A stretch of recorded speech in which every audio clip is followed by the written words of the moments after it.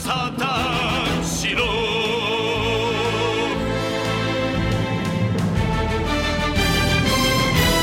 Hello, everybody, and welcome to episode 346 of the Saturn Sons podcast. I'm Kurt, joined once again this week by my hollow co-hosts, Peter and Jake. That's right, Kurt. And much like our hollow selves, this week is the empty wallet edition of the cast. It's the cartoon open your wallet and a fly comes out edition. It's my secret pouch in my Threadripper pillow is empty. It's the net liquidity of the nation is at an all-time low, as it is every year around this time. It's all been converted into goods and or services. What the fuck was it? FTX. Yeah. Oh, He's out on bail. he should get away with it. You know what? He seems apologetic enough. Simple mistake. He said he was sorry. Okay. They use. What more do you want from him? They use Quicken. Like, it happens. They skip a few lines of code, and all of a sudden, poof! There's your billions of dollars gone. See, he needed to stay in jail long enough for them to punch his coupon card. Right after like 5, he gets one free. Yeah, they just didn't have the stamp at the prison where he was. The big question was, who the fuck bailed him out? Who's got $25 million just sitting around? And what bond companies? What bond company's gonna shell out the rest of it? Like all the people who depended on him for their net worth. Like Tom Brady. Yeah. Junk bonds, nothing but junk bonds. Can you imagine if those bail bonds were backed by FTX? backed by FTX. Backed by a different crypto coin that he made inside of prison. Jail. It's called Doja FTX coin. I got little NFT amiibo characters of all my cellmates made. I got about 5,000 of them, selling for $1,000 a pop. Like he's waiting to commit his next financial crime by when the market dips, so he breaks the terms of his bail and hands him a $5 colony. Oh boy, you need to construct more pylons, my dude, and get back to League of Legends. 'Cause he was shit at it. That's right. Oh, that's gonna be a movie someday. I can't wait. That's the true nature of the dystopian future we live in. Which, League of Legends or FTX? Still waiting for the League of Legends movie to come out. Is there a currency in League of Legends? Is there something you can tie to a Bitcoin? I would assume so. It's Skinnerware. They're trying to get something out of Yeah, you. in the game or like in the lore? In the game. Yeah, riot points. Or what is it? Blue and orange essence. It's not incense. It's backed. the new coin is backed by Robux. Yeah. Can we make a Bitcoin whose value is determined by the number of characters on all servers that are in the jungle at any given time? Yeah. Ever changing. We'll get right on that. It's Jungle Coin. It's the newest crypto scam. I hear Trump's NFT sold out. Oh no, it should be bottom lane, so we can call it Botcoin. Botcoin, yeah, there we go. Yeah, man, that's scams, man. What's the deal with scams? What's the deal with not paying why your are they taxes? always trying to scam them? Huh? What's your big beef with the Nazis?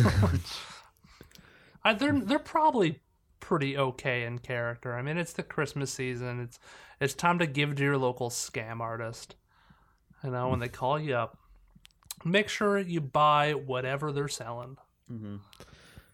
Just like the people who make movie trailers want you to buy whatever th're selling. Mm-hmm. And Trey Watch. That's right. And we're going to be reviewing Trey Watch from our local studio live in whatever dystopian future Japan this is. I didn't catch a date, but we're all going out. 2029, I think. We're all going out and getting cybernetic upgrades after this, so we can split our hands into a bunch of little diddlers. Here comes Diddle Kid. Little tweezer hands. Yeah. Oh boy, we're gonna get into it. But first, we're gonna get into trailers. Surprising number of trailers, despite it felt like thin because it's the end of the year, but there's enough here. It is pretty thin. There's only like 5. A normal amount of trailers for us. There are a couple of teasers in there too. Let's start off with some of the ones that are going to be generating the least amount of interest.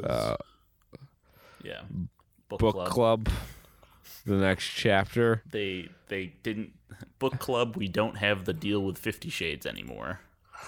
The next, it's the next installment in a surprisingly robust genre of films for horny old ladies. Mm-hmm. And if this movie was a T-shirt, it would be like, I like wine and cheese, but I'm lactose intolerant. Just some awful thing like that. This is like a Facebook ad that says you wouldn't get it. It's a grandma thing. But it did succeed in one thing, and that's getting the Hey Mambo Italiano song stuck in my head. So I'll be humming that all day. Yeah, yes. And it's not even like the cool club version. It's like some like weird laid back. I don't know. Probably the original recording. Probably. You know, I can't even rag on this movie that much because my great aunt got married when she was like, I don't know, 70 something. A million years old, yeah. Yeah. So I was like, don't need to know what's going on there. Aren't going to be needing the jimmies. Gonna support you, I guess, and welcome to the family, Denny. Yeah, super old guy. Somehow more old than her. I'm watching we love him. Yeah. I'm like, I have no trouble with the premise, I guess. It's just the movie itself.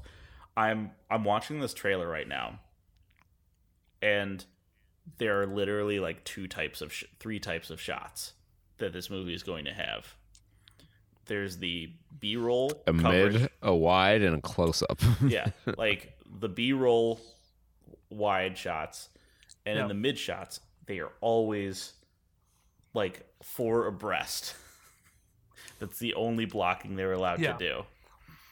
If they're not all 4 of them on screen at the same time, then they don't get the contract's off. That's the only way they don't appear. Deserve to live. I think the real question is, does this pass the Bechdel test since they're all females?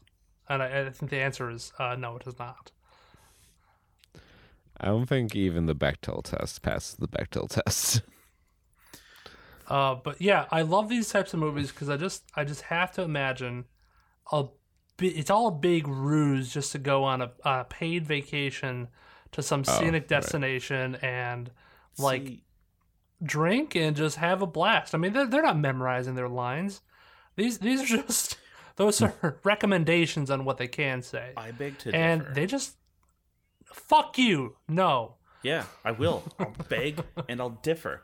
Because I don't think. I thought you meant you would fuck him, and I'm like, whoa, not that kind of show. Fucking take off your pants right now. That's for the next trailer. If I want your body, I'll fuck it. Right. No, this movie doesn't have enough budget for them to go to Italy. They just had the B-roll from Italy, and they all just stood on like a soundstage. You think if we look close enough, we can see maybe some Shutterstock watermarks that have been sloppily photoshopped out? 100%. I mean, I'm looking at this last scene where it's the goofiest fucking framing where they're all behind the bars on on a high school theater department set. So this appears to be a sequel. Yes. Yes. Like Okay, so I've tracked down Book Club. Yeah, the original. I do remember this movie. Yeah. The premise was like the mildly spicy premise was that old ladies were reading 50 Shades of Grey. Except like when people who were reviewing the movie were like, no, they're not. It's obvious that the people who wrote the script for the book club didn't actually know anything that happened in 50 Shades of Grey. Jane Fonda has like her career now is just this kind of movie. Between this and what was it, 80 for Brady? Mm-hmm. Like this is just all she does now. Yeah. It's these geezer teasers. Geezer teasers. These are the lady versions of the geezer teasers. you got that. It's brilliant in a way because you're tapping into that as of yet untapped geezer market. Well, there's always a new generation of geezers that you gotta like really get their goat with, and these are, I think, the new brand of geezers that they're like, oh yeah, Jane Fonda, I remember her. I remember the Mickey Avalon song, Jane Fonda. You know, this is just a movie that you and your gal pals can go out to and hoot and holler over some hunky Italian men. I'm sure there's going to be some B-roll footage of them going to a beach and having some Speedo shenanigans. Or well, they grope the cop. Yeah, they definitely sexually harass that man. I'm glad that they end up in jail for that. Oh, so, 100%. The budget for the original Book Club was $14.1 million. Awesome. Book Club 2, the next chapter, if I can find the budget,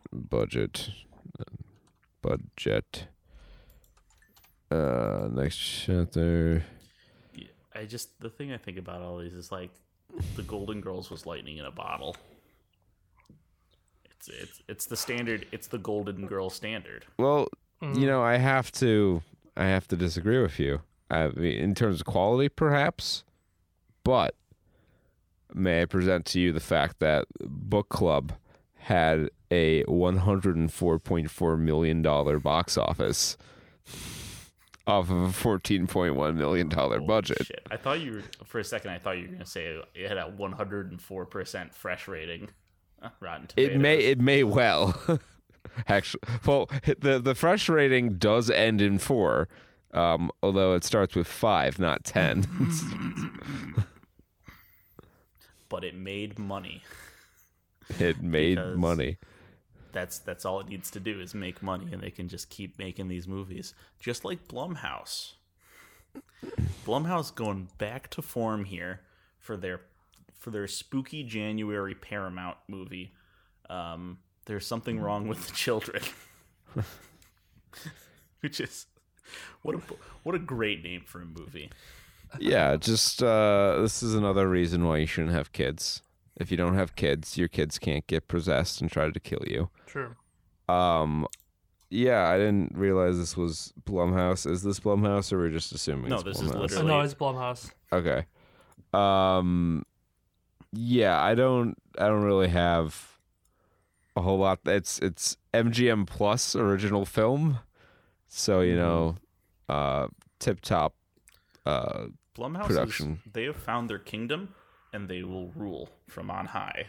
Their kingdom is filler horror films for streaming services. You know, my big beef with this is that, you know, this is fucking millennial parents, Children of the Corn. Mm-hmm. Is this really any more interesting than Duck Duck Goose? No. No, I think we're all on the same page that Duck Duck Goose would be a far superior film. Like, and that's Duck Duck Goose. That's like, I don't even think that's the top one of our binder over here. I would say, you know, you probably would buy higher on Tic Tac Toe Corpses in a Row. You could be less high. Like, I mean, Red Rover, Send Death on Over would probably be a couple spots below Duck Duck Goose, but this is a mid-tier option we're talking about here. This would be below Red Rover.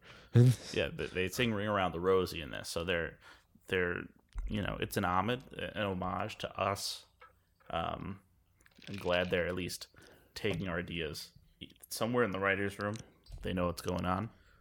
Look, if you want to rip us off and not pay us royalties, I'll be upset. But at least, a better movie will be made, and that'll make me feel happier in an abstract sense. Yeah. Just put our vision on screen. I know you have it.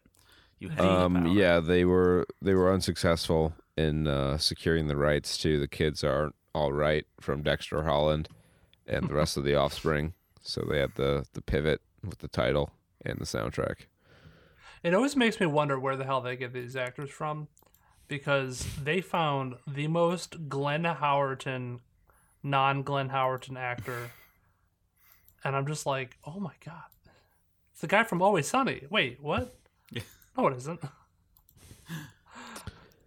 Yeah, and I'm just picturing him throughout the entire movie. I like, IGN movie trailers does an interesting thing where they will put like the main headline marquee stars, if you will, of the film in the title. In this case, it's Alicia Wainwright yeah.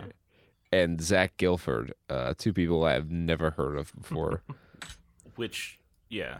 So I'm guessing this is Zach Gilford as the Glenn Howerton lookalike. This is. Yeah. Turns out this just is exactly Dennis, and these are all his psychotic delusions. This is when he left for a little while and had a wife and a kid. This is actually what happened. That is absolutely something he would do. I really hope it turns into one of these things where like one person has to just end up killing all the kids after they've like killed off their friends, and it's like, please fuck? let him punt a child into that black void. I think that's the only if this trailer No, is it really needs to be off a little... wall or something like that yeah, scene where the kid in goes fucking Gold Member where he just throws Minnie V in the bag against the wall and the bag goes limp. Yeah, I want to see some. They gotta bring back child abuse in movies, because Really? I would love to see some just straight up just punting of possessed kids. And just straight up like something everybody can get down and watch. What was that video Even of the kids. the pastor, right?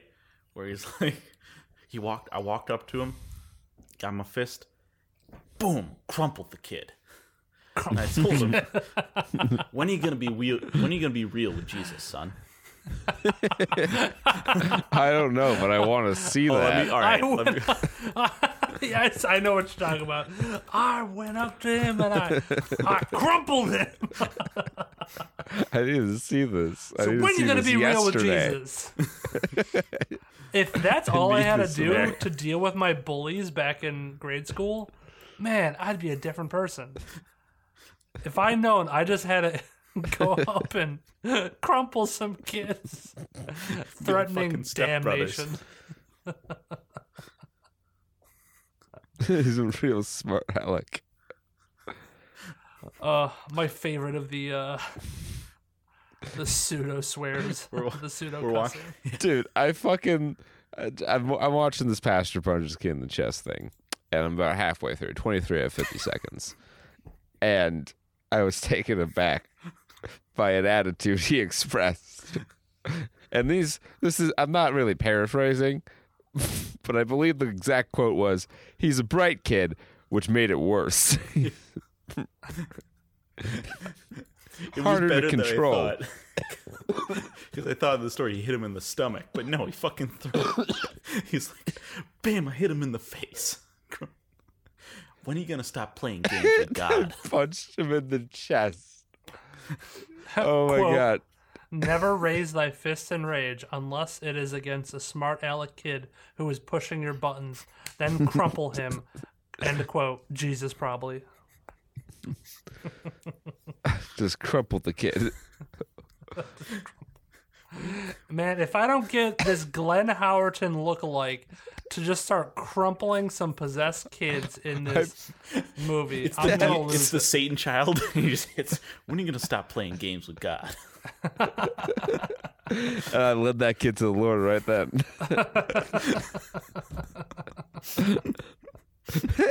And then he goes, there are times that might be needed. Why are you telling your congregation to abuse them? Sometimes you gotta just commit assault. So I assaulted a minor, and I just confessed to a felony in front of my entire congregation. it's power of Jesus, baby. I just crumpled that kid. Yeah, because you're a 40-year-old man. Who'd have thunk? That would have been even better if he was just a 40-year-old against a 12-year-old. I'm sure this kid was like 11 years old, and he's bragging about how he crumpled him because this 40-year-old man socked him in the fucking chest. I say you need to lose more teeth for Jesus. Oh fuck! Now you pray on that black eye now, boy. I'll see you on Sunday. Oh, that was fucking dropped great. A bomb on that kid. I Oppenheimer. that's up there with Thought Wars in terms of greatest videos I've ever seen. It's just right. It's a YouTube classic. And for another classic. So for another classic, so these two, the two gentlemen in the Of an Age trailer. Of an Age. You know, Pastor Fred there would have tried to crumple them as well to lead them back to the Lord, because they're queering, and as Jim Helwig, the Ultimate Warrior, claims, queering doesn't make the world work. Oh, mate, a little bit queer there. You and your pal. It's a movie. It's a movie about dancers. So you see the shot of this kid, and instantly you're like, that is one of the gayest men I've ever witness to, and that's fine. And then it felt to me as if the trailer tried to have like a mid-trailer twist, being like, what, he's gay? When he's talking to the guy, that's like as if it wasn't thumbnail. the most obvious fucking thing ever. As if the thumbnail isn't the two dudes just like a centimeter away from locking lips and swapping spit. Yeah, and or whatever they say down into down Kiwi Aussie Islands, down Aussie, Down swapping under. ruse. Yeah, we went Grabbing swapping chazzes. riz. No whinging, mate. We went home and did the koala. That's where you go home and you give each other chlamydia. Dropping bears. That's a different connotation down Oh, there. so I'm shagging some bloke and he wants some brekkie in the morning. What do I do? That's cook. definitely Australian shit. Yeah, No, I literally looked up Australian he's becoming a slang. beetle. He's got the liver. Brekkie, bloke is a man or a guy. Brekkie is breakfast. Yes. Yeah. I always thought that was an English slang, though. Well, I mean, I'm sure there's overlap, because There's a ton of overlap. all Australians are the prisoners that England's like, we don't have room for you guys on this island. Here, we're going to drop you off in the literal fucking wild. Good luck. And here come the results. No, like they drop the twist of like, yeah, my ex, he might not invite us. They drop it like when you go back in time in a movie and they're like, where are we? And the other guy goes, or when. There's a fucking, the music drops. There's this. And I'm like, yeah, no shit. He's wearing the deepest V I've ever seen with sequins on. I wonder. There is glitter radiating off his body. I'm pretty sure he's wearing this is eyeliner. not a surprise. Now, those aren't, I do statistics as part of my job. Nothing is a guarantee. But, Hey, me too. But you establish confidence intervals. Yes. And after you get the data, you can presume things with a reasonable amount of certainty. Within 2 seconds of viewing this gentleman, I had a 95% confidence interval that he was 100% a homosexual. So my main thing about this trailer is like, you know what? It's probably a really good movie. I don't think that the editing on the trailer, I don't think they know what to do with the editing on the trailer. I'm not sure how confident I am that this movie's great. This feels like an indie film that, got some buzz at the festival because it's got, more progressive characters. Right, it's got gay people in it. But it seems kind of like a movie I've seen before, just with slightly different characters. And that I mean, it's two gay guys. As I was watching this, I don't know. I just didn't know what was going on. Maybe that was just me. It was just like shots of people talking about stuff, and I'm like, I guess, sure. I'm sure it's going to be very engaging and have good performances, but I don't get it. They're dancers, but I guess it's that one guy's like last night or last day in Australia or something like that. And then the synopsis is Of an Age is set in the summer of 1999, much like the Anti-Don much like the series, hit game 1999. As 17-year-old Serbian-born Australian amateur ballroom dancer experiences an unexpected and intense 24-hour romance with a friend's older brother. How scandalous! Can we get the clock from 24 in the bottom corner? That'd be fantastic. I just love the director's name on this. Like, movie be damned. Goran Stalevsky. That is a man who has raided villages in the 15th century. There's either a man who's raided villages or wears what the main character in this movie wears, but is also completely heterosexual. Like, he is a burly Russian ballet dancer. It's what he wears out when he goes clubbing. My name is Goran Stalevsky. I will dance for you.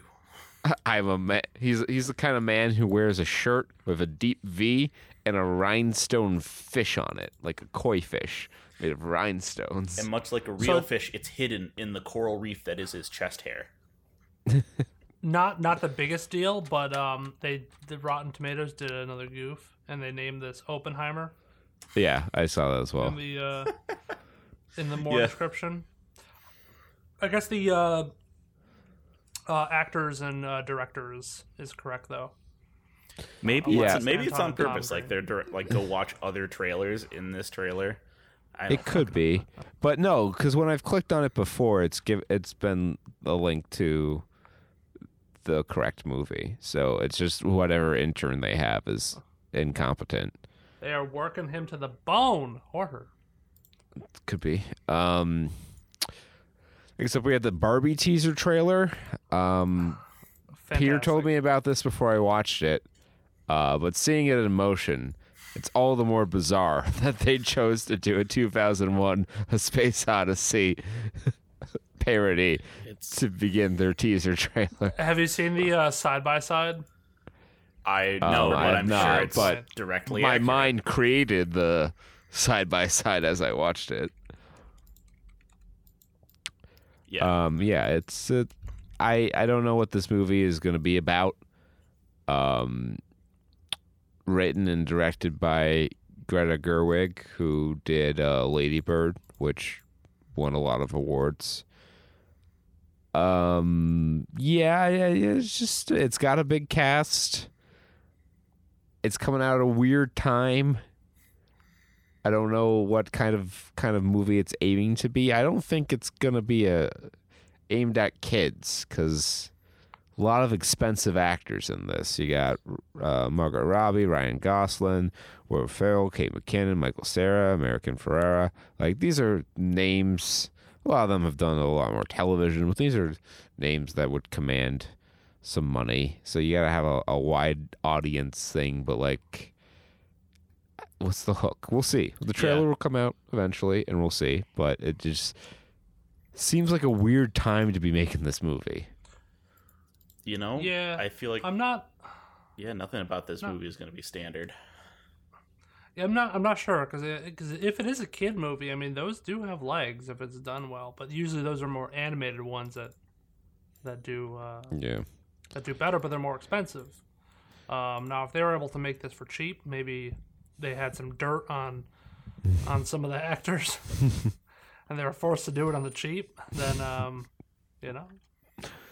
maybe this could definitely be a movie. This is if we always go by the one for me, one for you. This could definitely be the one for you. and all these actors are like, all right, now I get to go work on some smaller projects. Okay, given the year this movie's coming out in, what do you think? What are we putting the over/under percentage chance at for there being a joke about Ken not having a penis in this movie? I mean, are they supposed to be the dolls, or are they supposed to be? I don't know, but either way, I feel like there's a very high chance that joke gets in the movie. I'll put 90% odds on it. Now the question is, would they? Well, I guess if it's rated R, they'd probably try to show it, but I don't. We can check the rating right now, see what it's supposed to be. I mean, we can make PG. We can put this pool in right now. Okay, I will put $5 on the over. I think it's 100% going to be in there. Though I guess it's a happens or not, right? So I'm putting 5 on that it happens.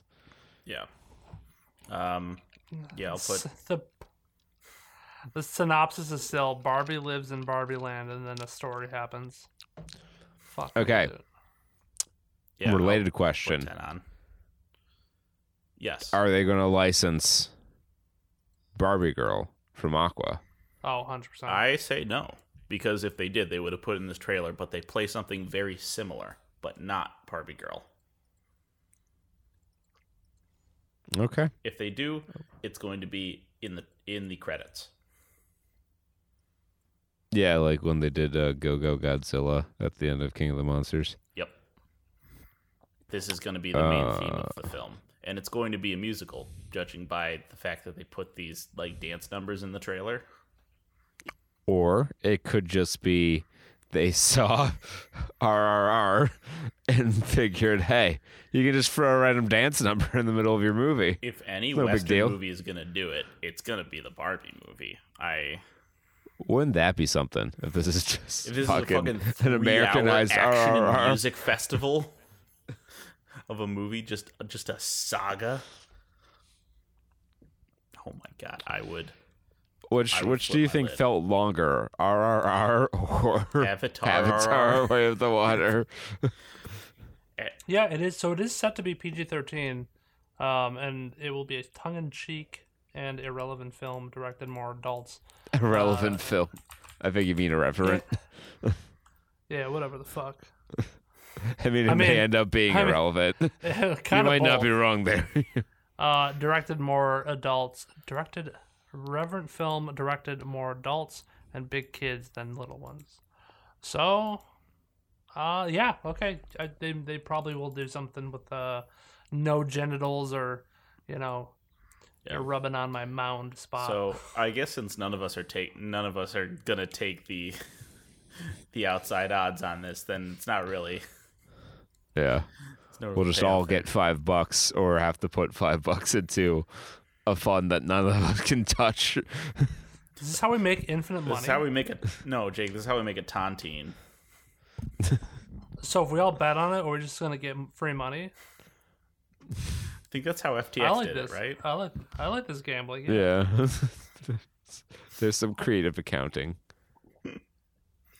Yeah. That's Barbie. We're gonna see. Well, let's see if it bombs at the box office, just like we know Oppenheimer won't. Mm-hmm. Well, yeah, this is ironic that a movie about the bomb is probably not going to bomb. Yeah. It's interesting, right? Like Christopher Nolan, I don't think he's as creative as he was in his last movies. I mean, you have faster than light travel, backwards time, dream inception, and what is this technology in this one? It's just some kind of like bomb that explodes. Like this is one of his least creative premises yet. Yeah. This is an interesting direction for him, as this is kind of like a biopic, and I don't think that's a movie that he's really done before. The Dunkirk, I guess, is a historical epic, so it's kind of along the same lines. So yeah, look, I mean, I'm I'm looking forward to this movie. I'm a big fan of Christopher Nolan. I don't make any secret of that. And I think the cast is looking pretty good. And if you want, just want to say it. Yeah, I'll also say this is not the first theatrical production of a dramatization of the Manhattan Project. Classic Doctor Strangelove. I was gonna say Doctor Strangelove, but also I was very careful by saying theatrical because by theatrical I also mean the actual theater. Theater with I believe it's John Adams's Dr. Atomic, which was an opera about the Trinity nuclear tests. Very interesting. It's a very interesting opera. He split my atom last night. I would say, you know what, guys? Go watch that as the primer to this movie. They're both gonna. It'll be very similar, I'm sure. It's gonna be, it's a combined like 6 hours of guys in suits with fedora hats talking about bombs in the desert.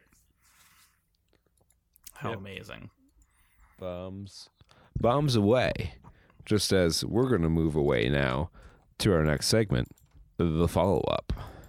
That's right. All right, let's take a look at this box office right here. And I'm going to turn that on there. Okay, look at that right there. Avatar Way of the Water, reining it in there. Number one at the box office, opening with $134 million. I'm losing the accent. $144 million domestically. 438 something overall for that weekend. To date, it's made $661 million. So it had a much stronger opening than the original Avatar. Mm-hmm. But the original Avatar largely had its financial success due to 3D upcharging in all the premium formats, which I think people, even though we all saw it in 3D, so maybe I'm putting giant holes in my own arguments here, I don't know that it's going to be as popular this time around because people have seen the 3D gimmick now, and to some people it's not going to be worth it. I just want to say, I mean, I saw it on a weeknight, so I'll have to see what the show times are. Well, I can check now, I guess. But at my Cinemark, I don't know how it was for you guys. You saw it where? Regal, yeah. There were so many more availabilities or showings in 3D than there were for the digital format. Oh, probably. Okay, doesn't surprise me. I don't know why. We had more standard showings, but we went to a 3D one. I think it's because that Regal has a lot of like regular screens, but only a couple screens that do 3D. Right. They kind of do formats by theater, like showroom. And we should also say that like Regal had Avatar in every one of its value-added types of showings. ScreenX, IMAX, IMAX 3D. We didn't even realize, like, when we went to see the 3D, I don't know if it was for you, Jake, but we saw it in high frame rate. I have a lot to fucking say about Avatar because my 3D was fucked up the entire 3 hours. Mm-hmm. They gave me a free movie ticket, so essentially a refund for it, because it was out of focus the entire time. It would constantly, like, the person who was talking where they centered the focus was in focus, but the stuff happening in the background was double visioned. Like, it was not out of focus. Like, it was the 3D wasn't calibrated right. Yeah, 3D wasn't calibrated. I had subtitle issues too. We had issues with our audio in our theater. We had like peaking and cutouts at times. Like, so there's just something up with the Avatar 2, I think. It's a lot. I mean, I'm not surprised. They made so many different versions of this movie. I'm not surprised that they had some issues somewhere along the lines with getting it IMAX, getting it 3D, getting it standard format, getting the FPS correct all along. This was apparently one of the first movies to ever be like sent out in 160 different languages. That's a lot of stuff to manage. And if they maybe rush the release a little bit to get it out on time, then for Christmas, yeah. I don't know how on time it was, because one of the people in the movie thought it had already come out and bombed like years prior. Oh. Yeah, we saw that article. Yeah, it is amazing how little of this the money and the operation of this movie was the actual movie itself. You can hear us talk about the movie itself in our separate review of Avatar. We're doing that apart from this. I said it'd come out between last episode and this episode. That didn't happen, so it'll come out between this episode and next episode. That's right. We will have the time. The movie was 3 hours, so the review I got needs to time. The review. I'm needs off to be for 7. 11 straight days. Yeah. It's like that. It's like Twilight Zone, except I don't drop. I know what to do when I drop my glasses. It's like Twilight Zone, except I just wake up and see, like the good Lord intended. So, okay, I don't know if so I looked up the show times. I don't know if it's because Christmas and Christmas Eve are really like pushing down some of the show times, but I don't imagine they would. Well, I mean, you have to have people to run the theater. So if there's fewer people working there, then you can run fewer screens. So although I would with imagine automated projection, screens, that I'm sure that's at least a little easier. I'll do Monday. I've got 3 showings. 6. What is this? 9, 12. Now I have 21 3D showings and 6,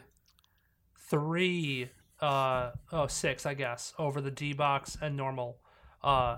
6 Jesus. of the regular. So, like the standard format, no fancy extra stuff, 3 showings. that's Nutter Butters. Ours is the exact D-Box? the opposite way. Yeah, ours is like the exact inverse. Well, there's still a few here. I'll pull up. It's the like a cross-gates. 60-40 of special screenings and regular screenings.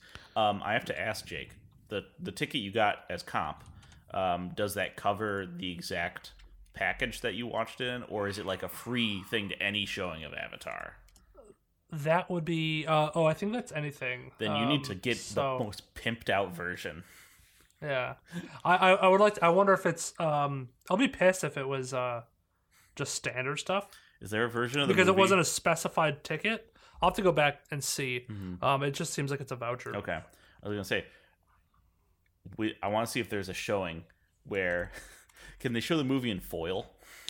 So at our big mall here in upstate New York, we have 3 showings. This was today, so we have 3 showings in ScreenX, which is 3 showings in vision. Yeah, it's kind of interesting. I don't know that I would pay extra for it again. Yeah.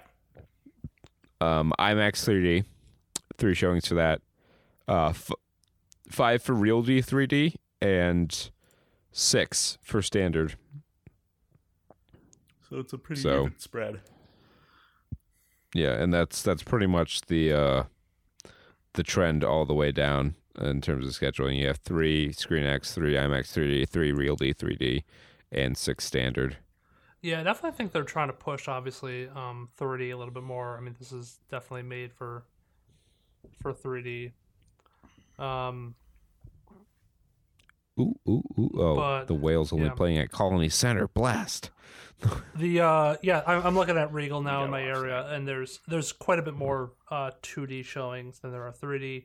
I do want to say also that I think Regal's the only one that has the real IMAX to watch those, and this is made for also. This was shot in IMAX, so I didn't even bother doing the Cinemark whatever faux IMAX.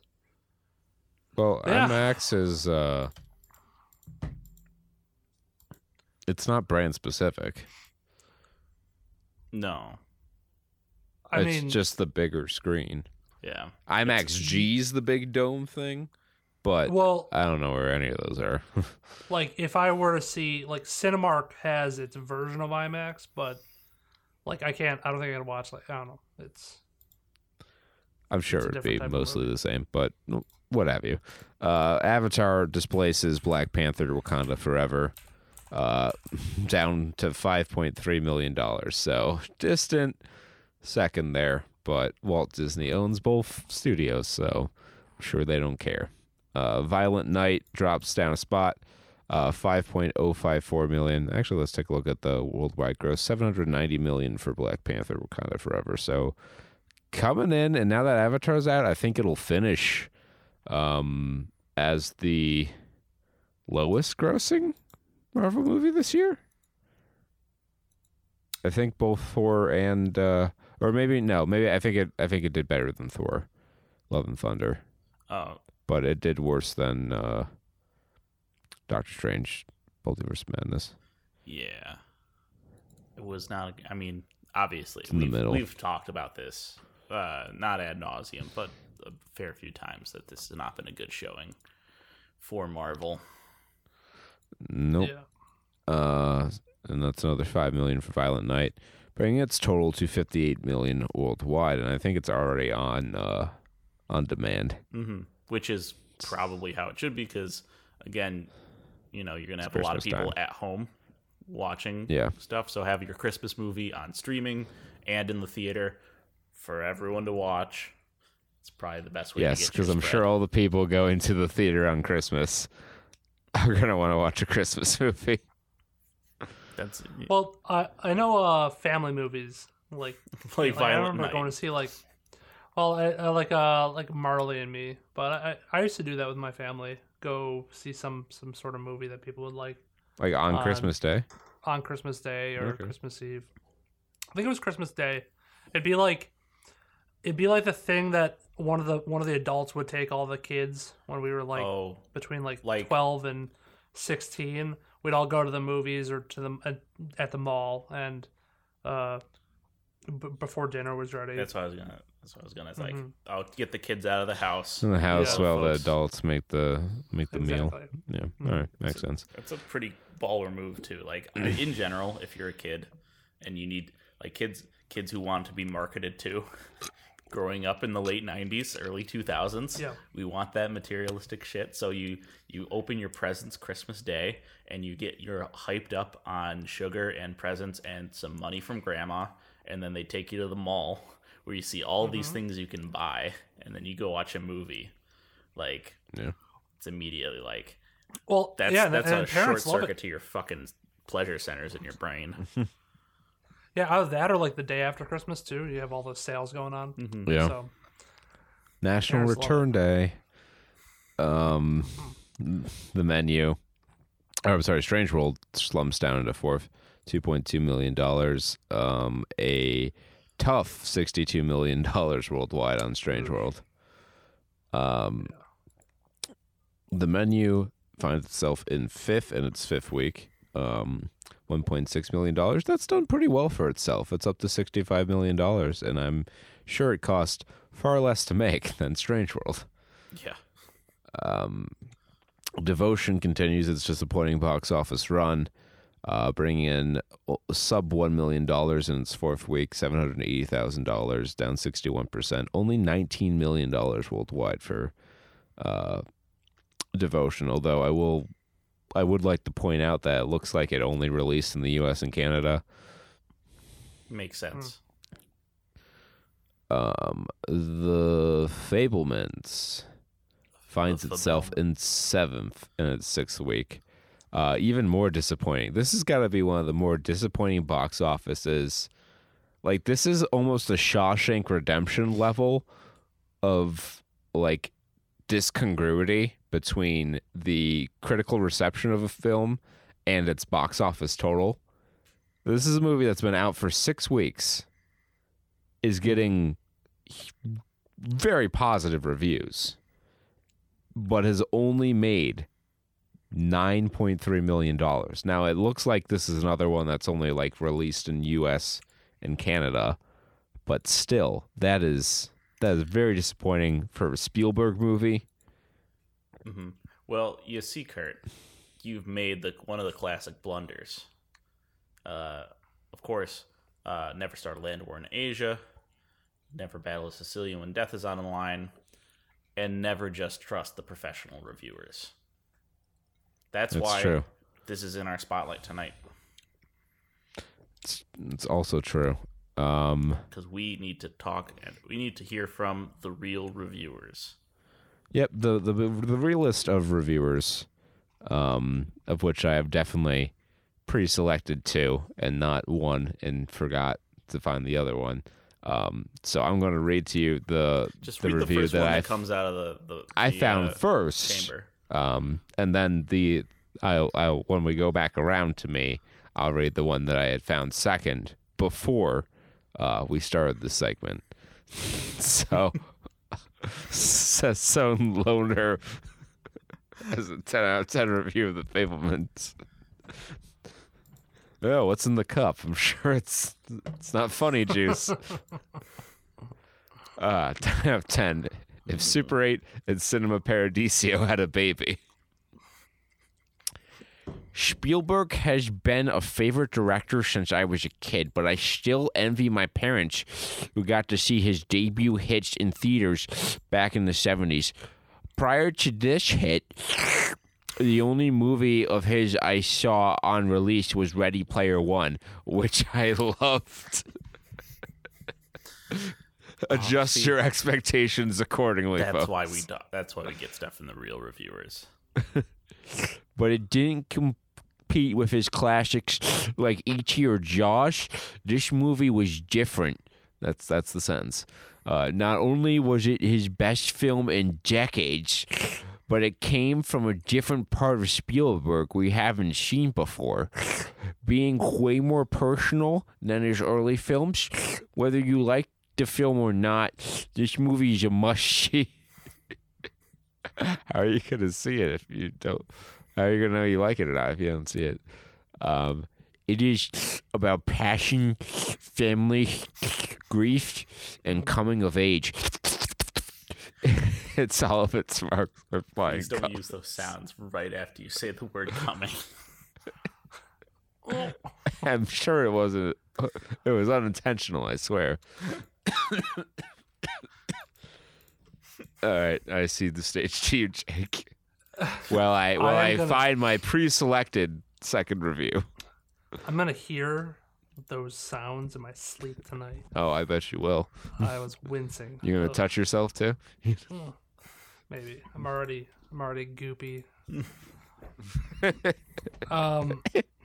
See, you pre-select yours. I just let the reviewers speak to me, and whatever pops out of me is the one I'm gonna go with. So, Gussie, or GSY, 1 out of 10. Pound this Gussie. Gussie. What do you think? That's grandma pussy, do you think? Maybe. That G-Ussie. Magical egotism is the current vogue in American non-franchise moviedom. Leading practitioners are David O. Russell, Richard Linklater, Noah Baumbach. And now the old hitmaker Steven Spielberg proves himself a master of the genre. This it said drink. Oh, that's stage direction in it? Yeah, that was Tommy. This blank mange of a film is redeemed in part by Michelle Williams' remarkable performance and an all too brief one by Judd Hirsch. Otherwise, it's tooth rot. Spielberg's great talent is for genre movies, so he should be on firm ground here. But the sad fact is that any time he touches anything even remotely serious, there is a whiff of fakery that, in some of his work, becomes a stench. It's some irony that in this movie, his alter ego, Sam Fableman, assesses his early attempt at an 8mm adventure as fake. That is The Fablemans. 0 out of 2 found that helpful. I can't imagine what... I mean, it directed you as you read it. It's an interactive... It's a great review. It's an interactive review. That seems very helpful to you to receive direction as you read. All right. So shout out to this 7 out of 10. I'm not going to read it, but because I need to. This one's I got to workshop this one. My radio voice. The 7 out of 10 from Dan Slentz that starts off Real Tunes, the radio show all about the movies. I need to work on my radio voice though. So instead, we'll do my awful Heath Ledger impression. From Neuroscience Chen WQ, 6 out of 10. Marriage Story plus Jojo Rabbit plus Belfast equals The Fableman. That's it. That's all I'm gonna do. Put it away. Good. Put it in a box. Take that box. Just eat it for breakfast. Put that in your mouth. Put that in your mouth. The Fableman. The famous superhero. The story is about a rich white family raises a cute boy, giving him whatever he wants, whatever it takes. Not every U.S. family can have such wonderful resources to raise a child. Sorry that I cannot emotionally echo what played in the story. My family was not rich. I couldn't get a camera, a train as a toy. My parents are luckily love each other. I would prefer Everything Everywhere All at Once as my best picture of the year, because I can feel all the feelings in that film, in that performance, in every piece of emotion and culture shock I can feel. That's my experience, and many of us feel the same. I still feel want to cry just thinking of scenes from EEAAO. 3 out of 16. Just snuck the review. That was a review of The movie Fablemans, really? Yeah. All right, well, as promised, the second review I had selected before we began the show today, Automatic Quarter has a 10 out of 10 review. Yes, it's a perfect movie. Submitted November 26th, 2022. Warning spoilers. This is why movies are good. Incredible performances, nuanced with comic book-like affectations. It's really so lovely. You don't know what you're getting yourself into. There's a bit too much focus on Sam. We don't get to know much about his sisters. They're basically just there. We care about them, but we mostly care about Sam, Mom, and Dad. The movies that this points to, Golden Age cowboy flicks, maybe Douglas Sirk, makes it feel like a swan song for Steven Spielberg. There's something peaceable about this film, and surprisingly, in the masterful unraveling of the story. Okay. Some things you expect to happen, but they don't unfold in an obvious way. The masterful part is that it's not just entertaining or solid, but a movie that's more powerful after you've seen it. The people who made this movie are absolutely at the top of their game. It's just a stunning work. 5 out of 13 found that helpful. This has been Masterpiece Theater. Scrumptious. This next 1 out of 10 is why I think we come to IMDb. That's why I come to the 1 out of 10s. It's for to sure. feed the bighorns. It's these types of reviews. I'll try my best to keep my composure. Yeah, I'm sure I know what you're talking about. 1 out of 10. By Ryan Flynn. One of the 5 worst movies I've ever seen. Okay. This movie is terrible. It makes no sense. The acting is awful. The character's behavior is bizarre and completely out of place. I should have walked out. My whole family and I hated it. Next paragraph. This movie is terrible. It makes no sense. The acting is awful. The character's behavior is bizarre and completely out of place. I should have walked out. My whole family and I hated it. This movie is terrible. It makes no sense. The acting is awful. The character's behavior is bizarre and completely out of place. I should have walked out. My whole family and I hated it. This movie is terrible. It makes no sense. The acting is awful. The character's behavior is bizarre and completely out of place. I should have walked out. My whole family and I hated it. 20 out of 52 found that helpful. I was going for 5. I go for 5. I got. I wish it was. I really they could have brought it home, but I think they just for repasting. You actually beat Control V 3 times instead of 4. You actually beat my record from last week because I had one that was repeated 3 times last week, or as the Europeans do 3. So Jake currently holds the high score for the amount of times the same paragraph is repeated. Gonna have to dig deep for that. Yeah, that was wild. I think they were trying to go for the trying to get the longer word count, and just could not control highlight. What was the one?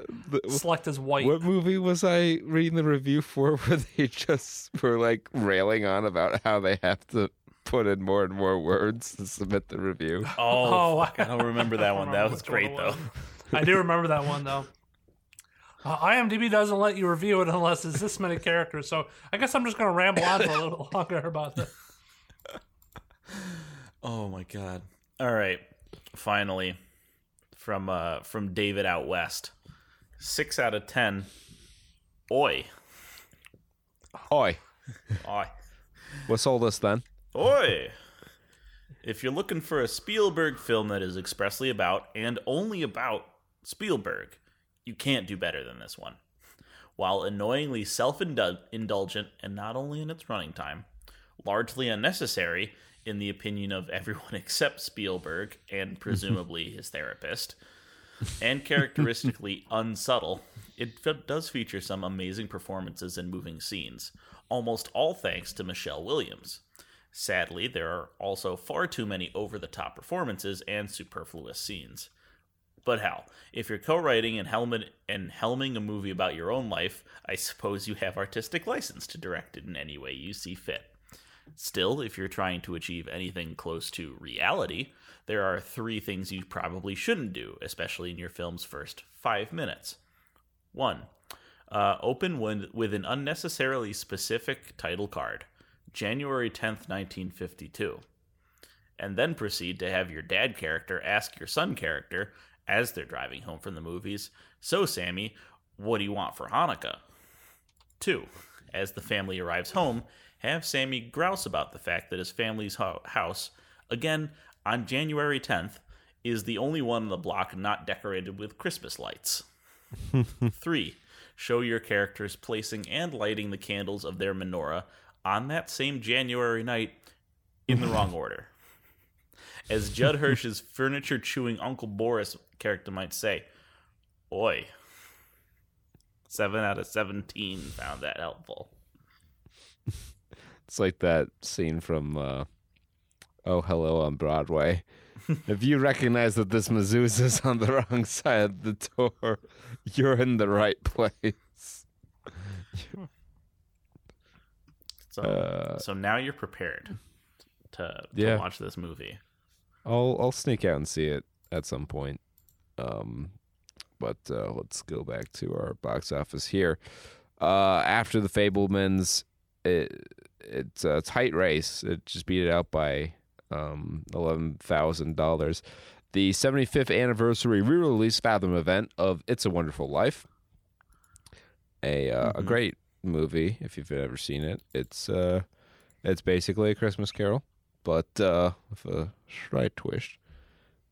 But yeah, it's a classic for a reason. Yep. It's a really big movie.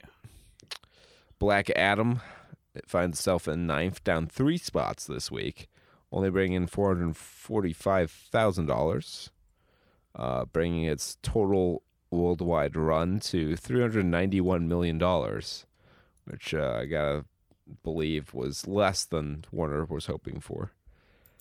And rounding out the top 10, I Heard the Bells, $310,000 in its third week as a Fathom event.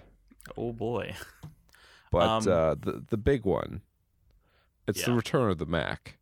Last year we talked a lot about Killer Raccoons 2, Dark Christmas in the Dark. Well, it's back, baby.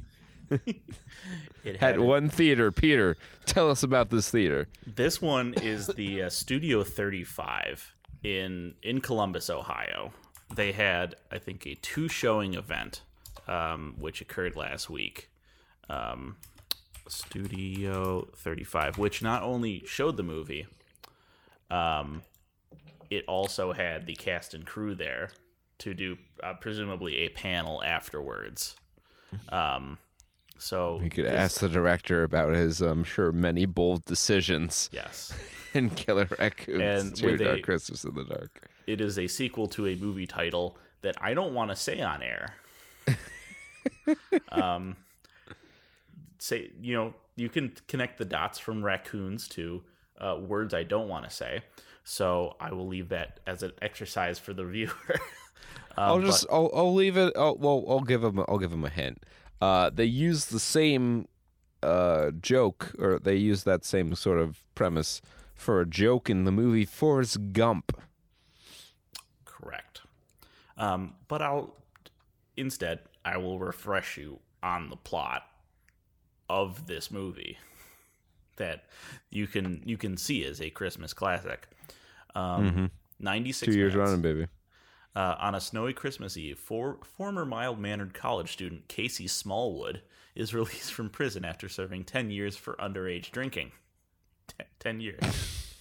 Eager to get out of town, he hops on the express train to Washington, D.C. But after the Holiday Express takes off into the winter wilderness, it's hijacked by an angry gang of domestic terrorists and highly intelligent government-trained raccoons. Not one to back down from a raccoon fight, Casey joins forces with a porter on the train to fight the terrorists, help bring down a top-secret, raccoon-controlled military laser satellite, and show those raccoons who's in charge. Amazing. We have to watch this at some point. I would love to. I don't. Can we watch Coons as well?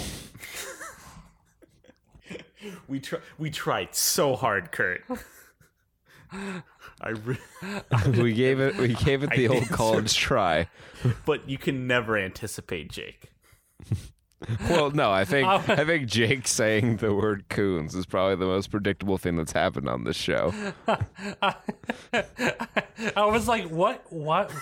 Like, I'm like, Killer Raccoons 1, like, what could be the tag for that to make it so bad? And then I never, dawned on me to put coons and raccoons together, and then just seeing the title come up as Coons, Night of the Bandits of the Night. Night of the Bandits of the Night.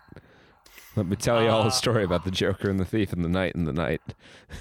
It makes sense why Killer Raccoons 2, The Dark Christmas in the Dark, is the title of that one. That's I fucking love this. I want to watch it. So I guess you can't catch it anymore, but it was showing. Well, I'm sure it's out there on video. Oh, I got. Let me see. The Pirate Bay. Come on. Don't. All right. Well. Jake admits to creating a felony copyright infringement. We will. It's also not. It's torrenting. It's peer-to-peer sharing. It's not pirating. Before we move on, couple quick comments. The Whale in 14th. It's slowly rolling out, so I'm gonna give it some help and patronize it this week. We need the Renaissance to continue. Shout out to the Almond and the Seahorse. Really powerful new release there. And also, what else do I want to say? Oh, now in theaters, or only in theaters, which is ironically, well, not in one theater. All right, I got the first one. We can watch Coons, Night of the Bandits of the Night. But I don't have Killer Raccoons. You know how marketing push for Babylon is getting real hot and heavy and all that. I was just now years old when I learned that Babylon is 3 hours and 9 minutes long. Oh, jeez. Yeah, Hollywood. Leave it to Hollywood to make a 3-hour movie about Hollywood. The Whale only has a 65% fresh rating on Rotten Tomatoes. Yeah, apparently I've heard from people it's not that great. Yeah, I've heard the movie isn't great, but Brendan Fraser's good in it. Yeah. All right, I will give it money so I can see that. That's fine by me. Fuck that. Where Avatar 2 had like a 78%. Yeah, 78% fresh from critics, including some fresh reviews that don't really sound all that fresh. The classic fake fresh. Yeah. So here's one. We get a story this time. That part of it was great, but at 3 hours and 15 minutes, it's just too long. Fresh review. Why have I been hearing from people that they were like, oh, it needed to be longer, actually? Like, it did not feel like 3 hours. No, it did. It did. This felt a lot like 3 hours. I checked my watch like 3 separate times. Could it maybe be because the story isn't paced correctly? Yeah, Peter was like, Peter checked his watch before I did, which was surprising because usually I'm the one checking my watch really quickly. And he's like, "Oh, don't worry, Kurt. The movie's about half over." And then I looked at my watch and I pointed out to him, "No, Peter. In fact, this movie didn't start airing until 6. Half hour after the ticket time. So we are in fact only 1 hour. We still have 2 more hours of this shit." I was, the only knowledge I had going into this was the first half of it was supposed, like, the person who had reviewed it, Chris Stuckman, said, spoiler free, first half, very boring. Hated it. Second half, also largely boring. He was like, I got invested into it. I mean, he's a little fanboy for this sort of stuff, but I was like, okay, I kind of can see where somebody would get that, but yeah, I mean, it's definitely better in the second half of the movie, but you will hear all our comments. You will hear all about that. And by the way, we at want the to talk appropriate about time. it. I have We're a feeling just dropping little. We're going to go right into that review. We're just dropping little treats. Yeah, we're just dropping little hints here and there. That might have to be a dropping some whale food. Another time there. Okay. I think Kaylee might get mad if I stayed down here for another hour. She gets you like all week. It's true, but she's one of them clingy types. All right, let's talk gaming news here. Well, sort of gaming news. It's a news about a movie based on a video game. So we're several layers deep. Ooh, yes. Hideo Kojima. You always know it's going to be a great article when the headline starts with Hideo Kojima. Says the Death Stranding movie is, quote, taking a direction that nobody has tried before with a game adaptation. What the fuck does that mean? You know what? I don't know, but it's probably not going to mean anything good. So, is Hideo Kojima? I want him to make Death Stranding, but it's like the Netflix. What was that Black Mirror episode? Bandersnatch. Yeah, where instead of making a video game that feels like a movie, he's gonna make a movie that you can play like a video game. Isn't that just a video game at that point?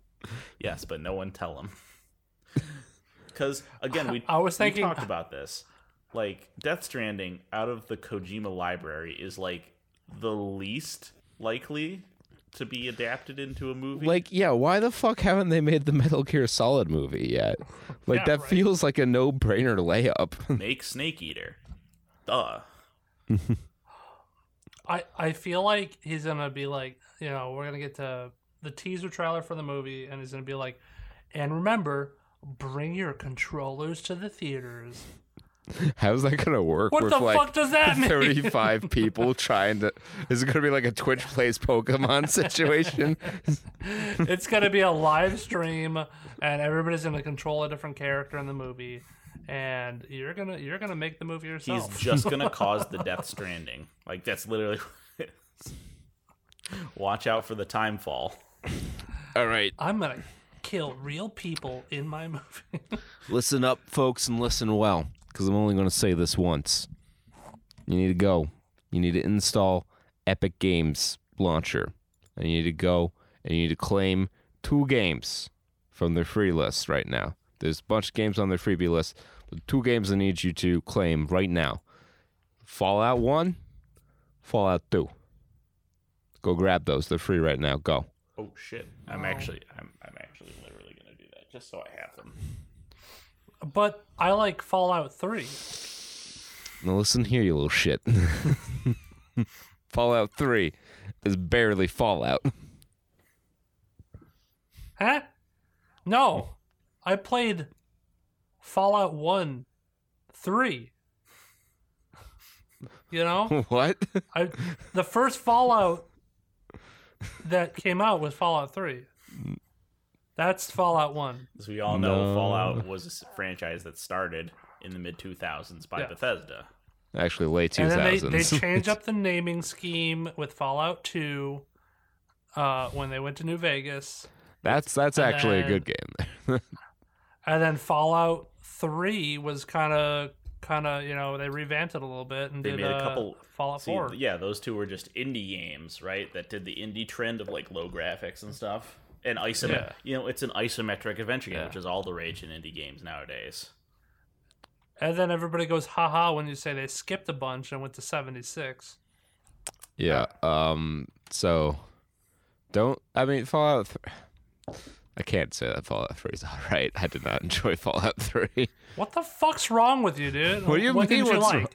The awesomeness of how it? Linear the How story great it was? How the story wasn't about your characters, about your character's father, and how like handheld you were through the whole thing. Yeah. Jake's what's wrong in with disbelief right now. It's not what Fallout was. Breaking news: Kurt slams Jake with Fallout criticisms. Devastated. Man, you must be a super mutant because your shit is Video radiated. must watch. Immune to radiation, Your super strong, takes- immortal, super intelligent. Yes, slam me Yeah. for being a super mutant. Yeah, your takes are like a super mutant. They're ugly as shit and they're kind of dopey. And I'll fucking hit you up with my Lincoln repeater. Super mutant. Special guns in the game that you can get only in certain locations. DLC that'll knock your socks off. What was the big giant Fallout robot? 3 DLC? The Chinese Fucking stealth suit cool-ass one? Armor. Power armor that you can fuck with. You just shit on people left and right. Yeah, No, it's get outta here. so much better. Fallout 1 and 2 is better because it's over the top shoot 'em up survival game because it's harder because it's worse. Exactly what it is. Fallout 1, very well known for being the twin stick. You're just mad because they're like minute action shooter. They're like nobody wants to play these real-time strategy over the top shoot 'em up bullshit games, so we rewrote the fucking code and sucked that dick in the Matrix. I want you to lead your an army of the cons, and you need to micro with your APM. You gotta get your APM up on the Brotherhood of Steel. Well, you see, Peter, the cons are from Fallout New Vegas, which is, I thought they actually, were from Fallout 1 and 2. They Oh, well, yeah. So no, the Black Isle Fallouts, the good ones. that's where they originate from. Yes, that's what I'm saying. Fallout 1 and 2 should have been RTSs. Fallout Tactics Brotherhood of Steel is also available, but that game's not as good. What if they made Fallout XCOM? Just to be contrarian, Fallout Tactics was the best game ever made. No, Jake. To be contrarian, Fallout Vault Builder. It's the best one of that whole collection. Which one's the mobile game? That's the best game ever. You can play it in your vault. Vault dwellers. So, after 3 years of hard work, modders have finally released a source port for Star Wars Dark Forces. We can finally... Wait. Dark Forces was Jedi Knight 2, right? No, Dark Forces was the first-person shooter. Right. I don't think that was part of the Jedi Knight. Dark Forces. Was it No, I think it's just Star Wars Dark Forces. Okay. That's the one with the dude with like the fucking football makeup, right? And he goes, Morgan Katan. I don't know about that. It's my favorite line from stupid old video games. Let's see. It's the one that has the stormtrooper on it. Kyle Katarn Games. I mean, well, you have Jedi Knight 1 and Jedi Knight 2, and there's Jedi Outcast. Okay, Dark Forces 1 and Dark Forces 2. So Dark Forces 2 is the game I was thinking of. Okay. So that one had the FMV with all the goofy characters, and the guy who did the acting for Kyle Katarn. He's like, yeah, cool. I did that for money, and now I own a winery, and I don't ever want to come back for Star Wars. I'm sorry that you fanboys think I'd be like enamored with it, but I'm not a fan. I did it as a job. Surprise, surprise. It was a thing I did to pay my rent. Yeah, Star Wars Dark Forces. I think they did it on the Doom engine, and they threw that LucasArts magic in there. Yeah, they created their own engine, it seems. It's called the Force Engine and lets you play Dark Forces to completion with a highly customizable selection of quality of life features like mouse look and high resolution support. The Force Engine also now supports GPU rendering as opposed to the original software rendering, and features a mod loader for past and future user-made content. The Force Engine team has indicated that full Outlaws support will come at a later date in the project's 2.0 update. Installation of both the Force Engine itself and the mod is a snap. You'll need a copy of Dark Force to start. It's not freely available and included with the source port like Bungie's Marathon is with ALF 1. But you can find it on Steam or GOG for like $6, or it's on sale right now on GOG for $2, or it was at the time of writing the article, which is 4 days, but it's still probably on sale. It's a Doom clone. It's pretty well liked. I've never played it for any like real length amount of time, but looking at the Force Engine, trailer for it, it looks pretty crispy.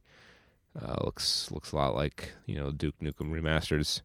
Nvidia has been taking L's a lot. The 4080 isn't selling very well, but they just can't help themselves. Nope. But to fuck people over, and they're reaping the whirlwind. After 9 years of supporting this feature, NVIDIA's canning game stream on Shield devices in February of next year. Like the one feature that they sold the Shield on, they're dropping support for. Oh, so good. So good. I'm so glad that they are just funneling everything into this expensive product that is out of people's price range. I mean, it was one of the things. So, GameStream allowed you to stream from your own local hardware to your Shield in another room at, pretty good quality. There's a free app called Moonlight that uses the infrastructure of GameStream to work, but makes some enhancements on it. The statement was unclear if the server side of that is going to continue to function post the February start date or shutdown date. It's unlikely. Moonlight does have its own server side implementation called Sunshine. I have not tried it yet. I've heard mixed things about it being a pain to get working and it not really working as well as the GeForce to, it takes like 15 minutes to set up and it works just as well. I'm going to play around with that at some point in the next few days here to set up sustainability for my own solution, and I'll report back on how that goes. But it's one of the features that really kind of was there to help justify the price of the Shield, because it's $150 for the tube version, which you should never buy because it barely fucking works. I know, I own one. And it's $200 for the Pro version, which is a good streaming box. It has some features that you don't get often on other streaming boxes, like a gigabit Ethernet port and support for a bunch of different audio and video codecs.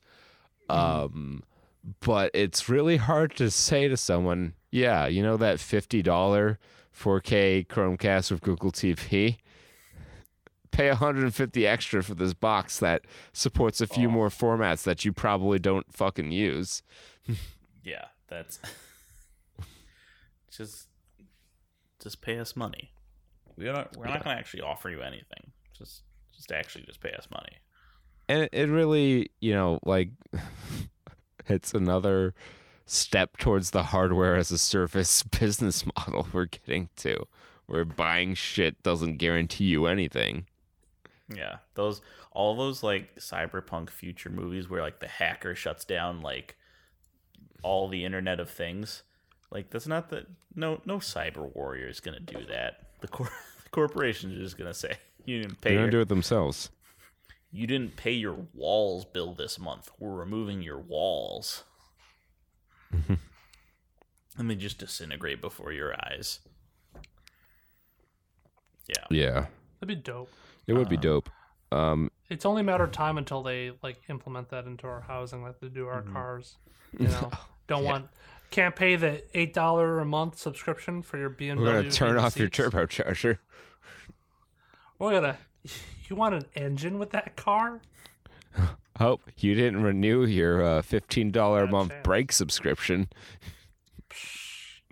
We're cutting that too. Sucks to suck. Cutting your brake line.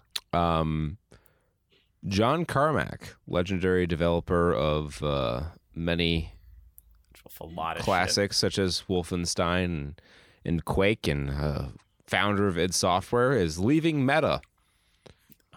Good. I don't know. Didn't he do the chapstick too? I don't. Did John Carmack invent chapstick? Is that what you're positing? Yeah, Carmack's. If that's a joke about chapstick, I don't get it because I'm not in the chapstick. Carmex is the brand that Jake is thinking of.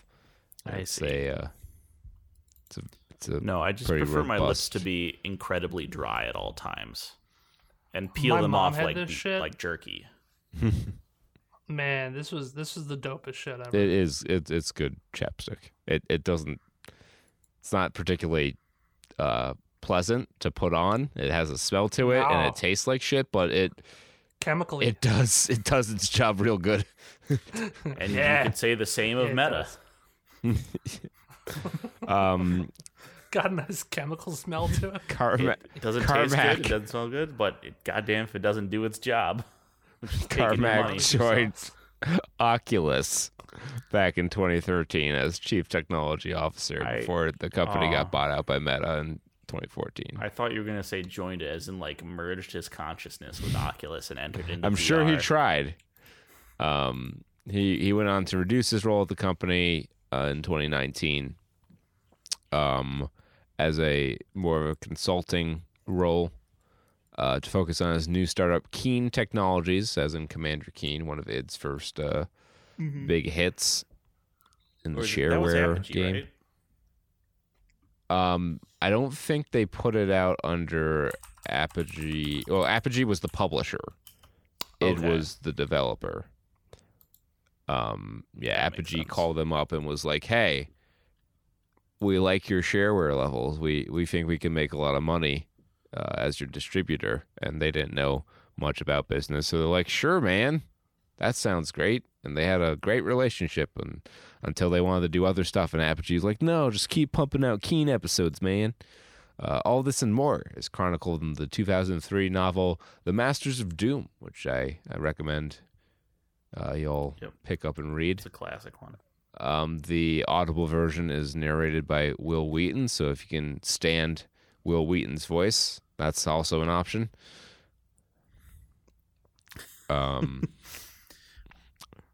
Lastly, Henry Cavill is reportedly in talks to star and produce a Warhammer 40K series for Amazon.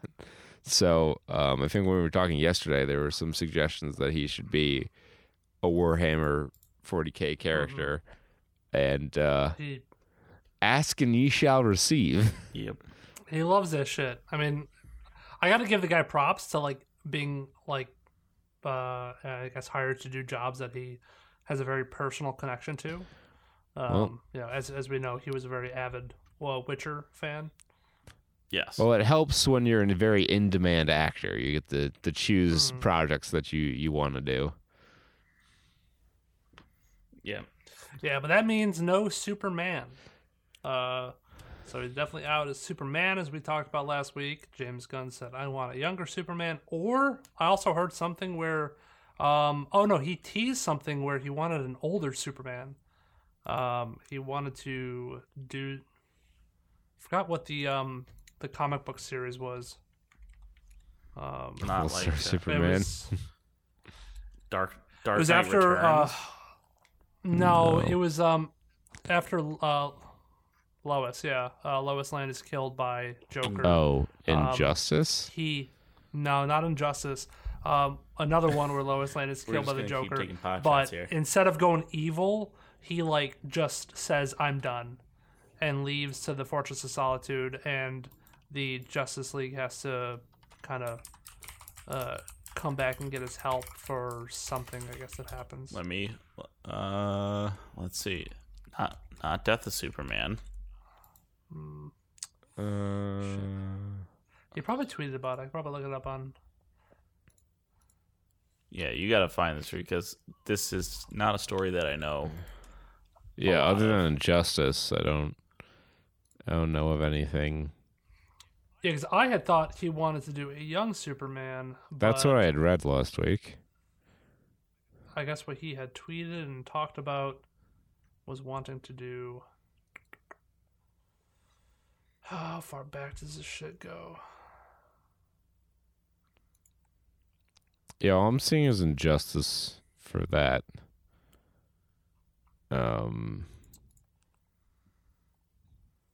Not to create dead air, but I'll try to find it. All right. Well, that was the last story I have. So if you find it, that's great. But we can move on to talk about Blade Runner.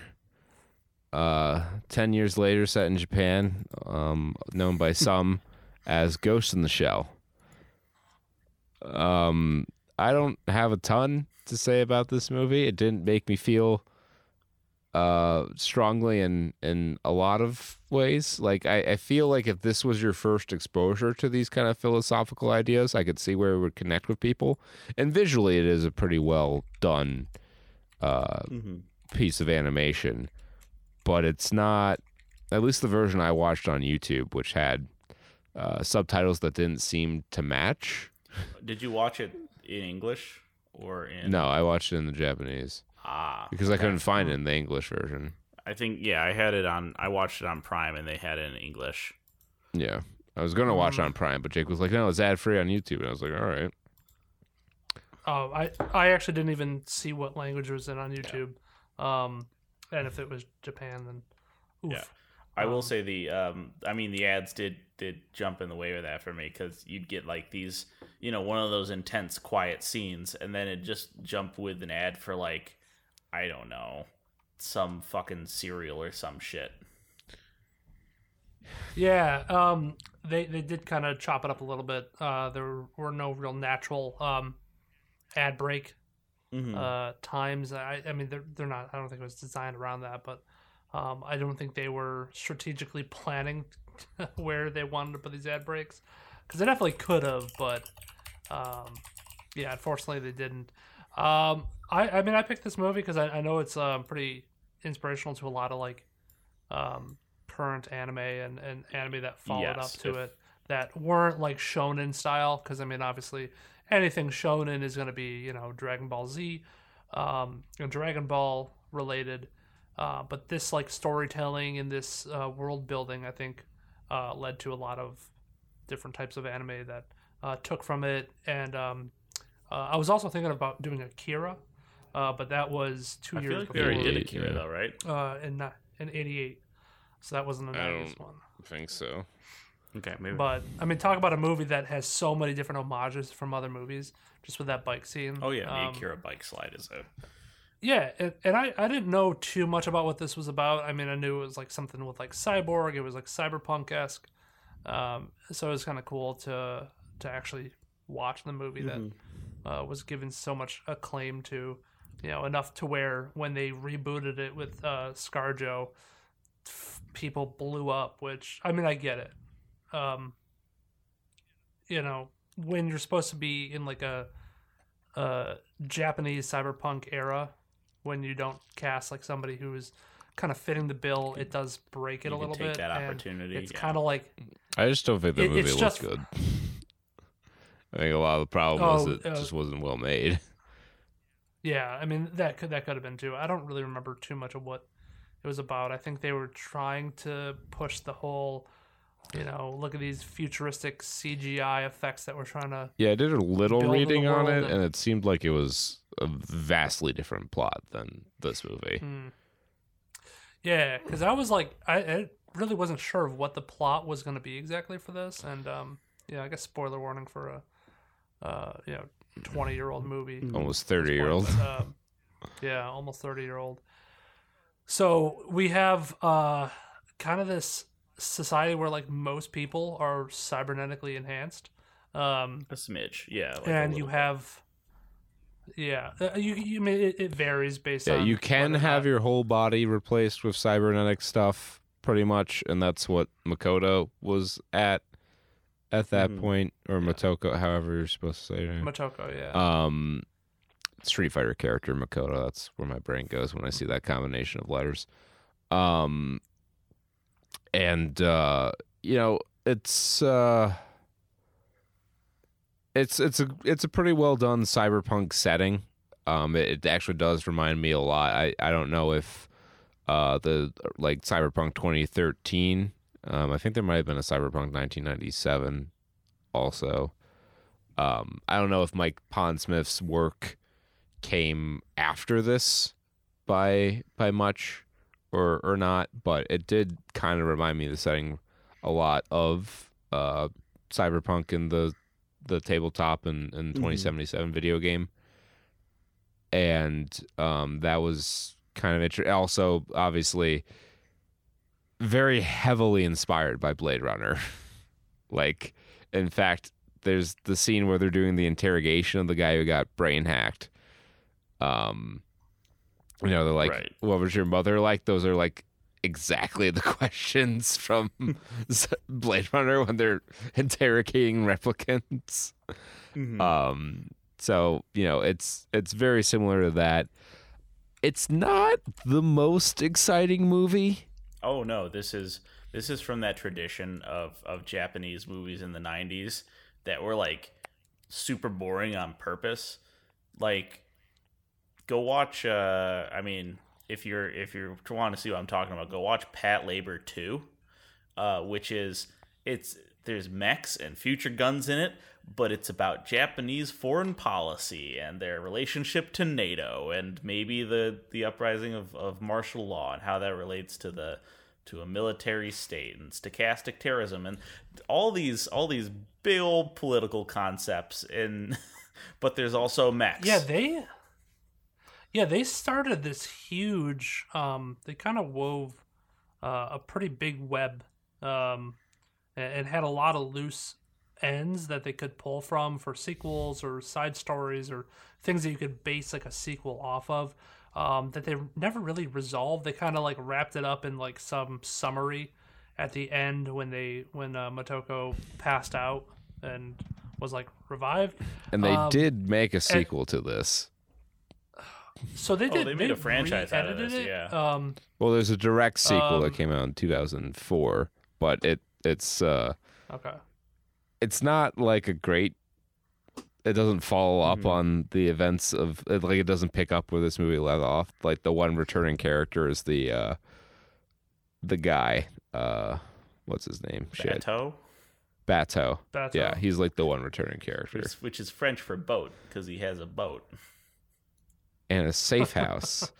Yeah, this movie is largely there's a lot of discussion of like ambassadors about like political subterfuge concerning this puppet master AI that's gone rogue. So like the conceit of this movie, it's a lot of sitting around this political subterfuge accusations and philosophical discussions on what it means to be human and how you can be assured of your humanity or like the in evolution this age of the species, because that is like a fucking Japan loves hitting that note. Like this is fucking give me a nickel for every time a character like a villain in an anime says this is the next step in human evolution. I will be a rich man. It's a very common trope, but in this world where ghosts are like consciousness and bodies are just shells, that's where the name Ghost in the Shell comes from. Right. You have implanted memories and all this stuff.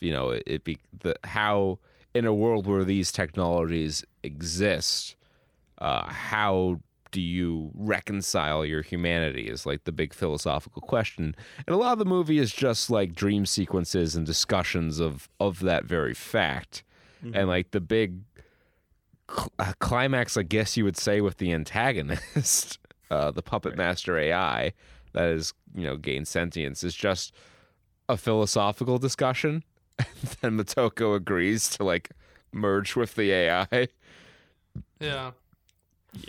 Yeah, they have cyber sex. It's interesting because they put that right after like the actual like the I guess action climax that you would think of as a traditional one. Really didn't have that many stakes. I mean, like you knew she probably was gonna beat it somehow. Somehow beat this like tank mech thing. Yeah, the spider tank. Honestly, I'll tell you how exciting that scene was. I had to go back and rewatch a good chunk of the middle of this movie because I fell asleep during it. I mean, I definitely could see myself falling asleep. There's a lot of like parts where it drones on with a score and like just panning over different city shots, and it's like I think I get it for like and I did like but it's Blade Runner, which was similar in that a lot of it was like philosophical discussing, and there's not a lot of action in Blade Runner. But I don't know, maybe it was just the time of the day and that I was sleepy already. But like, they definitely the Japanese and the lack of music, just kind of lulled me in. Yeah, I feel like how they wanted this movie to work was they give you the idea, they give you like their thesis statement, and then they give you some action to do some stuff, but then interspersed with that is just like chunks of movie where you're just vibing. They're just like, here, have this vibe. Sit with the thing we just told you. See how you feel about it. We'll come back to it in a little bit. Here's a boat sitting in a canal. Here's a plane. Check it out. There's some mannequins in the window mannequin. That's I also think. I mean, even though there weren't like that much stuff going on in those scenes, and it was just trying to set up, it was just B-roll of the setting and the stuff they were trying to create. I also got to think of it as like the time that it was released in '95, where this shit probably would have been like pretty cool to watch if you were into anime and into this type of this animated world building. Where I mean, you're used to trying to get close to it with real life. When the next nearest thing is like Inuyasha. Yeah, I mean, I would definitely love to like play a video game set in this Ghost in the Shell. Let me tell you. Well, I know about the video games made of this, and I know that like at least the 1997 PS1 game fucking blows and has nothing to do with Ghost in the Shell.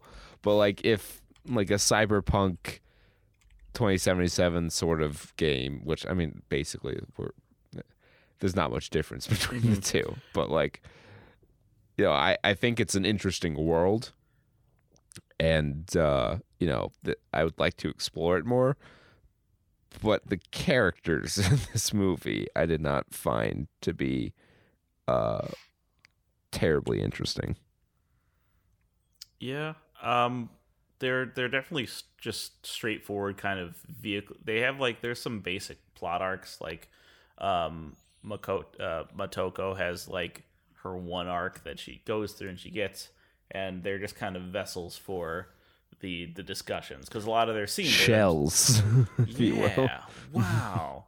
Because a lot of their scenes are them sitting around and talking about things, about the themes of the movie. That is one thing, at least in the English dub. A lot of scenes, there's a lot of explanation of stuff. They do have to explain a lot of what is going on very directly to the audience. And there's a fair amount on the sub as well. Yeah. Whereas I feel like if there's a movie this version today, they, if this was coming out today, they wouldn't. They'd trust their audience a little more. They'd have a better way to do that. Yeah. To your point, Kurt, and to your point, Jake, actually about stuff being out in the '90s, like at least in America, I feel like if you're an anime fan in the '90s, it is entirely within your like possibility to have and own all anime and manga stuff, at least all the mainstream stuff, because all of that media, like the media sphere, at least in America, was small enough where you could kind of encompass the whole thing, except for the fringe things and the lost media, the stuff that kind of leaks its way over here. But nowadays, obviously, the fucking sphere is so huge that like you can't just have it all. And it's not a situation where what you get is what you get, right? You have a choice. You have a lot of variety, and therefore, if something's groundbreaking, not everyone's going to pick it up. Well, I was also looking up what other anime or animated stuff came out around that time in the 90s. And honestly, I mean, you have your stuff from Japan, which is going to be your more traditional anime that came out. Here and there, you got a movie mostly from Studio Ghibli. But you don't have that much, at least that much of quality stuff. And the rest of the stuff is from like Disney or cartoons that are coming out that are made for children. Some of that stuff is good story-wise, but, if you're looking for something more adult-oriented, I mean, look at the adult aspects of this. Sure, you had your nudity in here, but you also had, in the first 2 minutes, some guy's head just like blowing up. And you had a lot more of the body horror elements to this that kind of was like, whoa, holy shit. Or they don't, like, Motoko doesn't care about ripping off her arms at the end of this, because she could just replace them. They're in this like, she's a robo-bobo situation where your shit's replaceable, and that kind of, it lessens the stakes for a lot of things, but also makes what people do a little bit more aggressive, and they're able to take more risks with just throwing their body. And I feel like that was pretty common of anime in this time period, just like really a lot of violence. Like the violence in it is pretty there's a lot of blood always. Mm-hmm. At least from what I've seen of this era of anime. Right.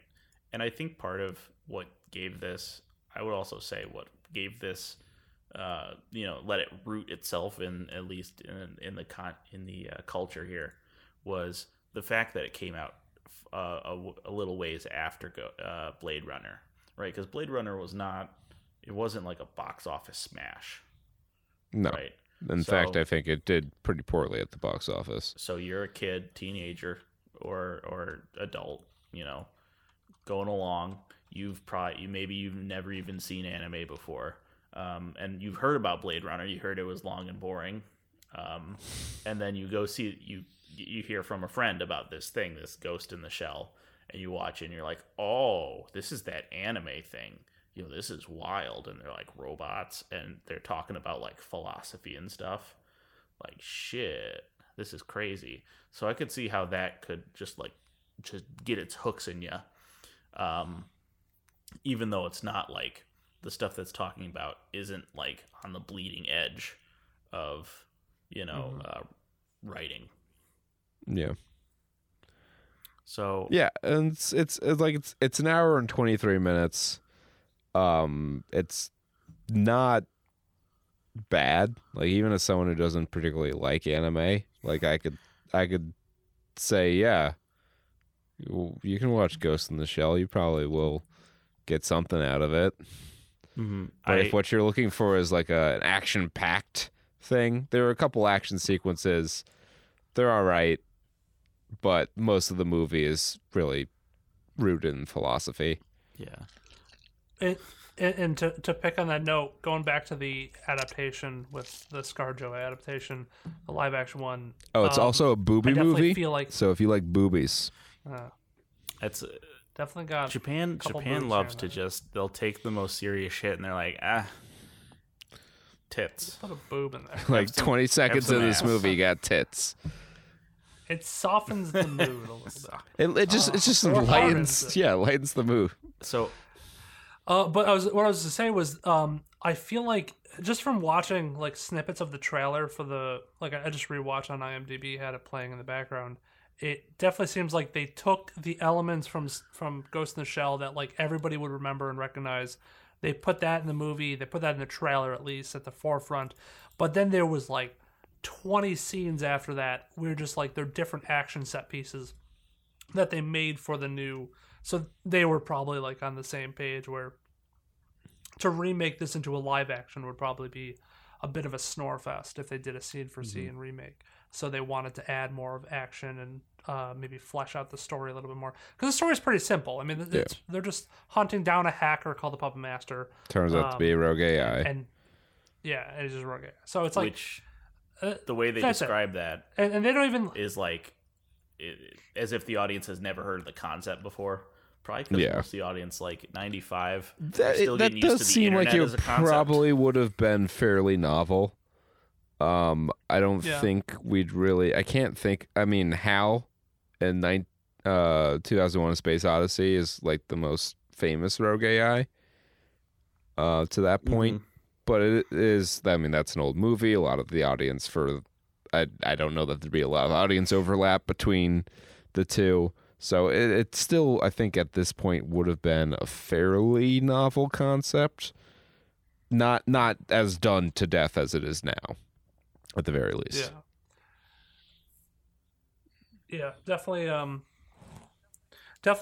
maybe new or something to raise an eyebrow or keep the audience a little bit more attention if there's not as much action going on in the background. And just, soak in the views. I mean, now we're spoiled with like shit like Avatar that came out and then I was like, oh, this is the new gold standard. When it first came out. And other animes as well that came out. I have a related comment because I was looking on the wiki. James Cameron called Ghost in the Shell. He described it as the first truly adult animation film to reach a level of literary and visual excellence. So that's a James that Cameron might be quote. True. Well, I mean, it depends on your opinion of something like Akira, right? Mm-hmm. Yeah. I don't even know what Akira's about. It's about a lot. There's a lot of body horror. There's motorcycles. There's evil. There's a lot going on in Akira. Yeah. Is Akira the one where they had like the climax is the giant baby monster? Correct. The giant thing that's exploding or whatever. I'll describe the movie Akira from when I last saw it, which was like a year ago, so not that far long ago. Bunch of punks hanging out. They're doing punk things. Meanwhile, a couple of psychics escape from a secret government facility. These two groups run into each other by chance, and is it Tetsuo? I forget who, but one of them gets psychic powers.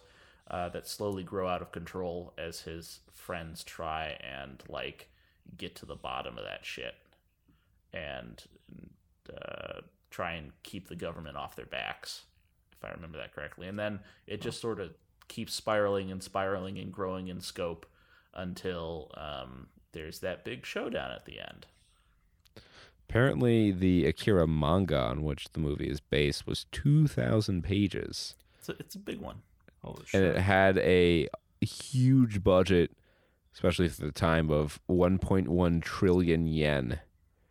Yeah, that is gigantic.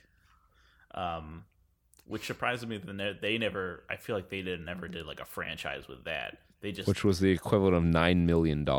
Maybe there's a franchise in Japan, but I feel like it's just Akira. Like it's just that movie, and that was top of the line animation, fucking blowing people's minds. Like fucking scratch Ghost in the Shell, right? If you're watching Akira, like there was even less media around then. So that probably was one of your first experiences with anime, and you watch Akira, because I've seen it, and like the animation is like fucking to the wall. They go. I mean, 100%. Like Akira, 1988. That's got to be like the first, or isn't that first wave of crossover in the West? You know, Castle Cagliostro. I don't know when the English of that came out. That was earlier in the 70s. Yep. Speed but Racer. 88. Yeah, I mean, if you want to get into that. But like 88 was that first wave of anime that came over. Yeah, Dragon Ball Z. And that, well, it was 88 in Japan. Yeah, you had Dragon Ball and stuff coming over, but Akira, like this movie, this big budget, really crisply animated thing like that, I'm sure was the touchstone for the first generation of weebs. Fucking more than that, I feel like it almost like traumatized every anime watching like animator, because they couldn't, like, it's seared into their brain, because the Akira slide and the Akira explosion are like fucking key. Like it's almost like the Wilhelm scream. Like animators can't help but like throw that in there. I will put in the comments here a montage of every Akira slide, and it is in everything. I miscounted. It was only 1.1 billion. But circling back to the movie we're actually reviewing here, Ghost in the Shell. It's 80 minutes that can be spent on better stuff, but also could be spent on worse stuff. You can watch Akira or you can watch Ghost in the Shell and something else in the time it would take you to watch Avatar: The Way of the Water. And I can't say as though it would be a worse use of your time to watch Ghost in the Shell and another feature-length movie rather than watch Avatar: Way of the Water. If you want to live in the 90s, like if you want the 90s experience, I will say, because since it's hand animated, it's going to be this way. You know, actually, it was a combination of CGI and traditional cell animation. Well, that's true. Those, I mean, there are all those computer shots, which are definitely fucking CGI for sure.